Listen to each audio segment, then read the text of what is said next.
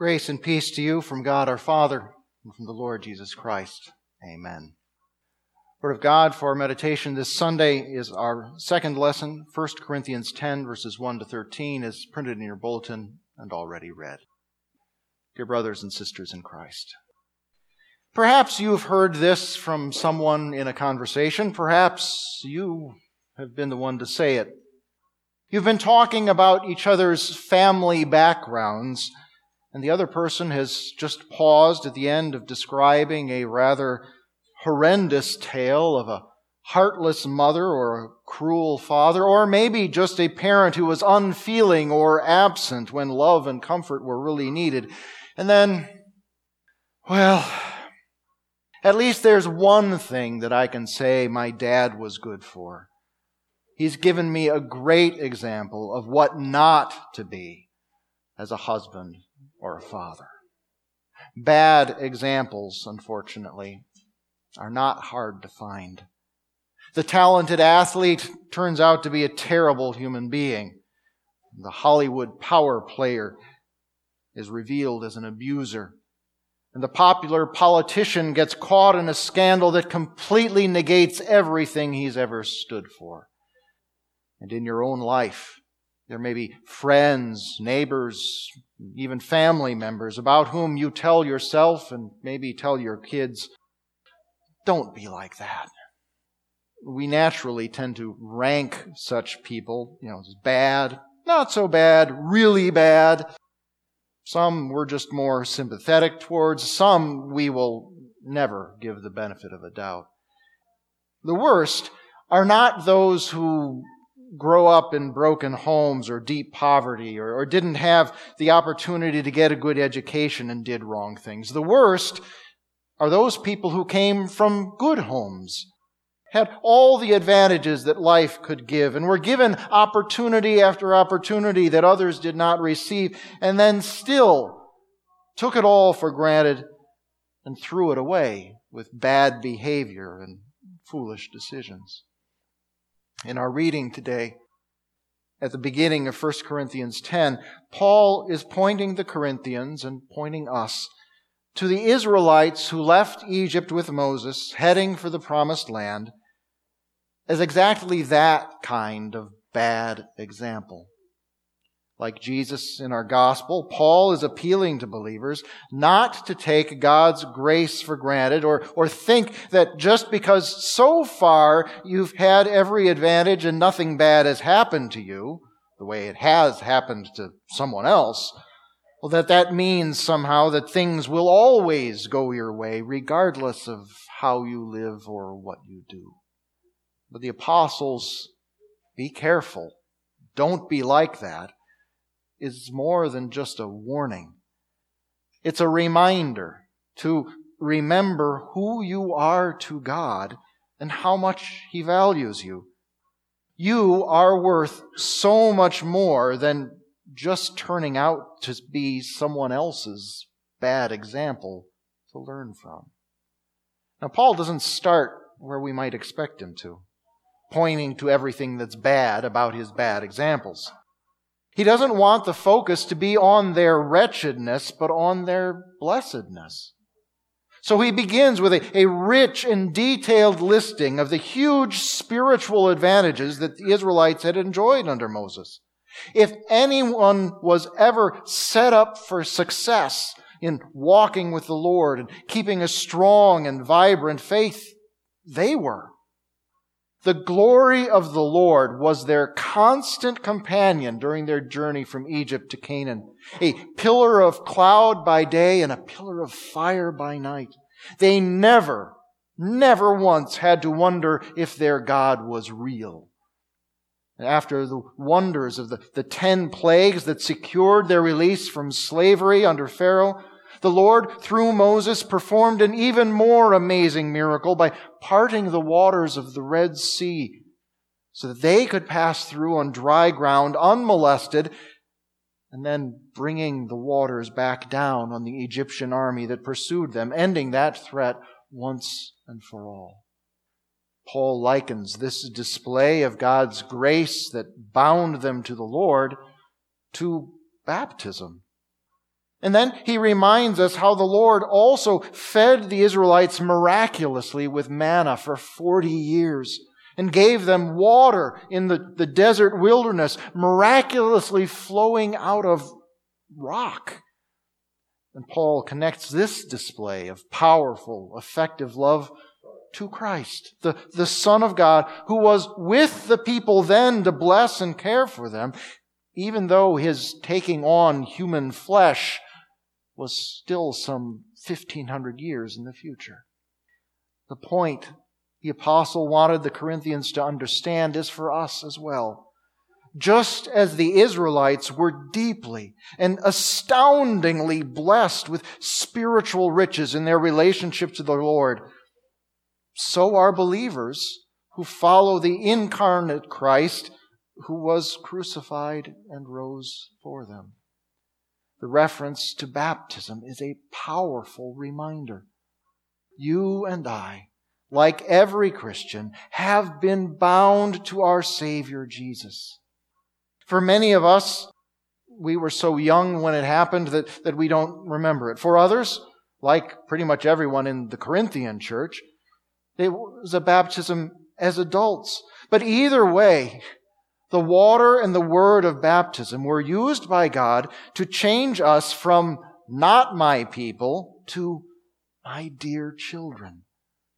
The blessing flows not from the human act of dipping, pouring, washing, but from the work and sacrifice of Christ, whose death and resurrection secured for us the salvation, forgiveness, and new life that baptism gives us.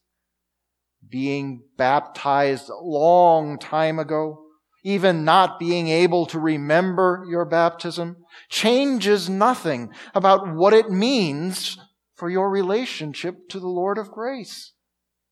You are His and He is yours. This identity and status is a blessing that is rich beyond all measure. But even the greatest of gifts can be taken for granted. And this is the problem that the Holy Spirit, writing through Paul, draws to our attention here. We are only told what the Israelites did, not what they were thinking that they did those things, but it's not hard to imagine. They just got so familiar with the idea of God's presence and blessing that they figured there was nothing they could do that would put that at risk. They started thinking that the Lord's favor was something they deserved for being such great people. And if they were so great, well then anything that they chose to do must also be great. Or maybe they even imagined that since they had been so well educated by Moses' teaching, that they now knew enough to make their own decisions about right and wrong.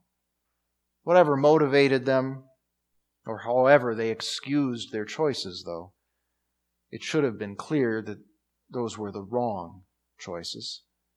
Paul lists some of them. They desired evil things, and those desires led them to evil acts. They committed idolatry. The first time, less than 2 months after the Lord appeared to them in smoke and thunder on Mount Sinai, and they promised to keep the commandments He gave them. And they were still in the same place, but then they decided that Moses was too long coming down from the mountain, and they needed a new god, a golden calf to worship, and to worship with revelry that rivaled that of the pagan nations all around them. That happened at the beginning of their years in the wilderness. Toward the end of those years, they allowed themselves to be seduced by the pagan worship of the Moabites, which included wild sexual immorality. And in between those events, and all through their wanderings, there was distrust and grumbling, jealousy over Moses' leadership, complaining about the food, criticizing God's judgments, and more. Left unmentioned by Paul was the faithlessness that gave the opportunity for so much more of this thanklessness. There was that time, not too long after Sinai, when they refused to trust that the Lord would give them victory over the Canaanites, despite His promise to do so and all the promises that He had already so powerfully kept. And in consequence, they spent 40 years in the wilderness, waiting for what He so wanted to give them. The specific examples Paul used here were chosen for a reason. The sins the Israelites fell into were the same sins that the members of the Corinthian congregation were in danger from. The city of Corinth was famous for its sexual immorality, and so such temptations would have surrounded the Christians there at every turn. But it was also a pagan city, and many, if not most of the believers there at one time had been idol worshippers, meaning that family members and former friends and just people out in the community would be urging them to return to that idol worship, or even suggesting that, nobody would really know. They could combine being Christians with sacrificing to the gods, and everyone would be happy that way. And of course, there was grumbling and division in the Corinthian church. They split into factions. They rebelled against Paul's leadership. They were dissatisfied with God's ways and substituted their own, and so much more. And just as the apostle was able to draw parallels with Israel for the Corinthians, so it is not hard for us to do the same with them. Few of us are likely to be tempted to bow down to or sacrifice to idols of wood or gold or stone. But that's because we already have our own idols of success and wealth, of popularity and possessions, of comfort and constant connectedness, of fitness and fitting in, of pleasure and ego. And as much as we might like to think that the city of Corinth stands out uniquely for its sexual pressures and temptations, it really is likely that today our society is no better, and perhaps even worse. We'd be kidding ourselves if we thought that somehow the people of our church are immune and have never given in. And grumbling and rebellion, complaints abound about the church's rules that are really the standards of the Bible. Complaints about leaders who don't follow along where society is leading. Well, they're quickly criticized. And God's wisdom in dealing with our lives and with the world is readily and commonly questioned. And all of it is playing with fire. You can't not get burnt. It's playing Russian roulette with your soul. It's, like in the cartoons, sawing a hole in the floor in a circle around you. What you had been relying on will soon collapse. You will fall, and it will be your own foolish fault. Paul reminds us of what taking God's grace and blessings for granted cost the Israelites. The price of worshiping the golden calf was not just a broken covenant. 3,000 of the idolaters were put to death when Moses returned and discovered what had been done. And there was sickness among the people too. When the men of Israel joined with the Moabite women in heathen sexual immorality, 23,000 of them fell from a plague in one day because the Lord's wrath against them burned so hot. And for their grumbling, griping, and rebellion, some Israelites were killed by poisonous snakes. Some were swallowed up by the ground. Some were sickened. And when Paul says God was not pleased with most of them means all but 2. Of all the Israelites 20 years or older who left Egypt with Moses, only Joshua and Caleb lived to see and enter the promised land of Canaan. All the rest died in the wilderness as punishment for their unfaithfulness on the way. So the warning here is clear. Don't do what the Israelites did. Don't think that you can get away with doing things contrary to God's will just because God has forgiven you in the past. Don't experiment to see how far you can stretch the limits of God's mercy and patience. Don't go exploring the depths of wickedness to see just how low you can go. Don't risk losing the faith that was given you at baptism, grown in you with God's Word, and strengthened with the Lord's Supper. Don't turn your back on Christ, who has sacrificed Himself for your salvation, who delivered you from sin, not for sin. Don't side with Satan against your Savior. Just don't. Learn from the bad example of those who have fallen in the past, and don't become a bad example for those who follow. Be careful if you think you are standing firm, because you might actually fall, and fall forever. You are not stronger or better than those Israelites or than Paul's Corinthian brothers. You are not invulnerable to temptation or wiser than God and His prophets and apostles. Your place in God's family does not give you a license to do as you please without consequence, and your faith is at risk every time you act contrary to it. Nor is it wise to make excuses that try to set you apart from those who fell in the past. It's harder to be a Christian today with everything we have to deal with. Just doesn't fly. The temptations you face are the same temptations believers of every age and era have faced, even though they may come in different forms. Neither can we say, God just doesn't appreciate how hard it is for me to live His way in our world. Because the Son of God did just that, and suffered and died for it. But the warning here to be careful, not to throw your salvation away, does not flow from any kind of don't make me look bad annoyance or you're going to regret this frustration. It comes, this warning, from love. Paul does not want, I do not want, your Christian parents do not want, your church does not want, but most importantly, God does not want you to miss out on eternal life in paradise or the blessings of life with Him here on earth. He doesn't want you to go to hell.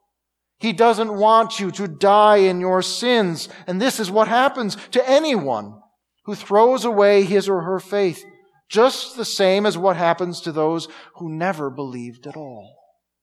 You are worth too much to the Lord for that.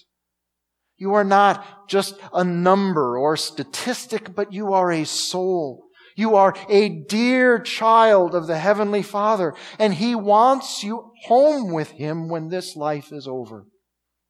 If you have any doubt of your value to Him, just remember what He did for you. He gave His one and only Son, gave Him over to suffering and to death, even death on a cross, to pay for your sins, to remove your guilt, to make you holy, and to deliver you from death and hell. He has saved you, baptized you, called you, chosen you, blessed you abundantly, answered your prayers, protected you, provided for you, everything. As often as you or I might forget about Jesus, as often as you or I might stop thinking about God, He always remembers us and always holds us dear in His heart. So stop, look, and listen. Take a good look at yourself in the mirror of God's law and study His Word. Search out your sins, failings, and false beliefs. Confess them with true sorrow. Admit your inability to help yourself and throw yourself on God's mercy. Turn to Jesus again and again for forgiveness and healing. Look to the cross for the assurance of your salvation. Remember your baptism that places you firmly in God's family. And trust your Lord for all things, and He will come through. Trust Him to guide you. Trust Him to save you. Trust Him to strengthen you, comfort you, forgive you, instruct you, bless you. Trust Him because you know God is faithful. As much as any of us might ever be faithless on any day, God is always and eternally faithful to us and to every promise He makes us. So hold on to Him and don't let go for any reason. You know He will not fail you. You know He loves you. You know He wants and does what is best for you. And God is not just faithful to you generally.